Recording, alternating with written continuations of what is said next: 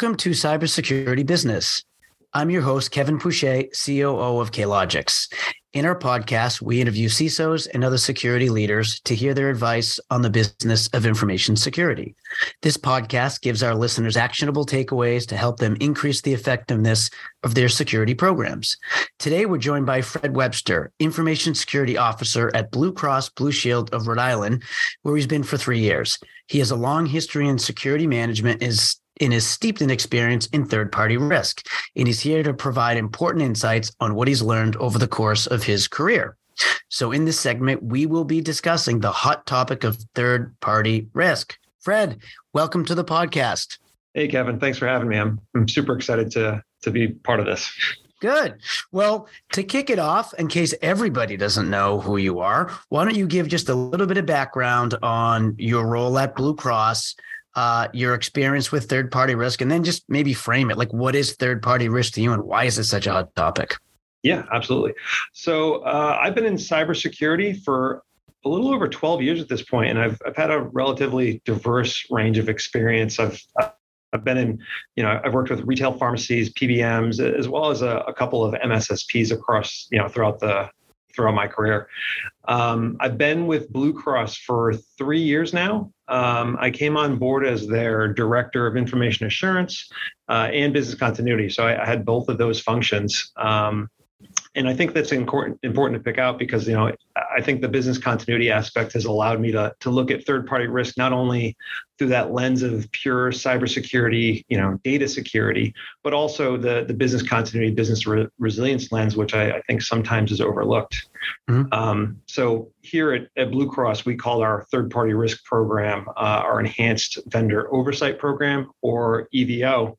And I guess to answer your frame-up question, to us, we're very concerned about HIPAA data. So any of our vendors that either process, work with, store, transmit PII, PHI, that's something we're particularly concerned about because our industry, we're a health payer. That's our bread and butter. Mm-hmm. Outside of that, we'll also include any type of strategic or critical vendors. So any type of vendors that are working actively in our environment, have network credential logins, or are, directly connected a B2B network connectivity situation. I feel like the buzz around third-party risk over the past couple of years has really catapulted. Why do you think that is? Yeah, well, I think, starting way back with the Target breach, however long ago that was, third parties tend to be the pain for a lot of information security and privacy departments. Right. I mean, we live in a world where you can't do everything in-house, and, to have, to be able to efficiently run your business, you need to rely on others to help you. And that introduces the risk with third parties. So, you need to trust them, and you have contracts to protect you, but, those are not bulletproof, and you can't, as we'll get into, I think later on in our conversation, you can't predict what's going to happen. So right. You got to do your best to manage it. What do you think? So when tackling this topic, third-party risk, what do you think some of the biggest challenges are? Yeah. So our program involves a lot of vendor outreach. So engagement from the vendors, is the most critical piece, and it's sometimes the most difficult. As I said, we're a health payer. We're from the Blue Cross Association. We're one of the smaller plans, so we're not naive enough to think we're the big fish. We're relatively small, and to get some vendors' attention, to get their time, that's a challenge for us. So that's something we've worked on over the last few years. Additionally, once you get this information from the vendor, you need to kind of normalize it and quantify it. And then once you've done that, you now need that you have this data. You need to provide visibility within your organization, and kind of the end result of that is you want the business to use that data to make smart, risk-aware business decisions. So, I think it's key to be able to quantify your program and its performance. Right. Well, I mean, I guarantee there are people listening to this saying, Fred, you mean to tell me it Blue Cross Blue Shield with a name like that, it's hard for you to get the attention of your third parties? I imagine there are some people with far smaller organizations without sort of that brand name. Imagine how hard it must be for them. Yeah, it's I can only imagine, and I should be grateful for the situation I find myself in. Right. But yeah, it's difficult, and one of the things we've done to kind of address that challenge is over the last 2 years we've kind of revamped our program, and if I'll take a minute to kind of take you on a journey. Great. So we had a legacy program. It was based in our EGRC platform, and it was a questionnaire-based program. And basically, we're a relatively lean organization. So we have limited time, limited resources to this program, and the folks that we had working on it were spending a ton of time just the admin work of it, adding the vendor contacts, reaching out to the contacts, asking if they got the email, asking if they could log in. Once we got to that point, it's like, okay, now you need to fill out this questionnaire and provide the supporting evidence. And it just was a huge time sink for us. Right. So one of the things that led us to update the program is when we're looking at the environment is a change in our thought process. So, going into this, our EGRC was everything. It has your policy, your risk, your governance, your findings, your exceptions, remediation plans, and this EVO program. The shift that we had is, it's the single pane of glass. It's where the business goes to see everything, pull it together. It doesn't all need to be facilitated in there. And so what we did is we broke our program out into two components. Mm-hmm. One is that questionnaire piece, and we actually partnered with a vendor called, not to plug them, but Wistic. And their whole bread and butter is they help facilitate and automate the questionnaire process. So we have a standardized questionnaire that's based on NIST and CSF and all the general practices and guidelines that are out there. And we use Wistic to deliver that to the vendors, and they handle essentially the onboarding, the follow-up, even the annual reminder of, hey, it's time to reassess this vendor. This all happens within this platform. And so that reduced that administrative effort on our analyst end, as well as the follow-up time. But there's a value proposition for the vendors that we've been able to kind of share with them. And that is, you can share these questionnaires. They're mapped back to common framework. So if another one of their customers comes with them with a similar questionnaire in this program, the questionnaires are all mapped. So any questions that they've answered for us that are still true, they can share with other vendors. Likewise, when we do our annual review, it takes the 100+ questionnaire and essentially allows them to just do deltas. So if it's 90% true, they can review their answers, change what's changed, and then reshare it, taking what used to be a hour-plus questionnaire to just being a review and resubmit, with then them just adding, uploading the supporting documentation. So that was one big piece. Okay. Mm-hmm. The other part is, questionnaires are good, but you always want to do the, trust but verify approach. Right. So we partnered with another vendor that we brought on board called Risk Recon. And that element allows us to independently assess the vendor infrastructure. So, and they'll essentially do some type of vulnerability scanning, threat intelligence, and they'll also, look at a number of trusted sources to identify if there's been breaches at those vendor sites, using publicly available information. And they essentially come back to us with a score for that vendor. And it's an overall score. And then they'll have specific domain scores like patching and application security. And what that does for us is it gives us actionable vulnerability information about that vendor. So one, it gets us quantifiable data, which is something we're looking for. But two, it actually gives us actionable data. So for some of our key vendors, either vendors that are getting a lot of HIPAA data, a lot of PAI, that will actually perform outreach and say, hey, do you know that you have this vulnerability on your platform, on your portal that we're accessing and potential customers are accessing? And that'll give them the opportunity to assess those vulnerabilities, or, nothing's perfect, provide us feedback by saying, yep, that's not us, or, that's a false positive, just like you have with other types of vulnerability management. So the great part about this is that this has allowed us to really improve our vendor response time. So one of the great things that Wistic in particular has done it's allowed us to really drive down the time that the vendor's spending in this process, the time that we're spending on this process. So, for example, the time for the vendors to complete from a year-over-year comparison from the old program to the new program dropped 54%, saving over 20 days. The time for us to do our reviews and back and forth asking for feedback, that's dropped over 35%. We've saved 19 days. And overall, we're seeing like a 48% reduction in overall end-to-end time.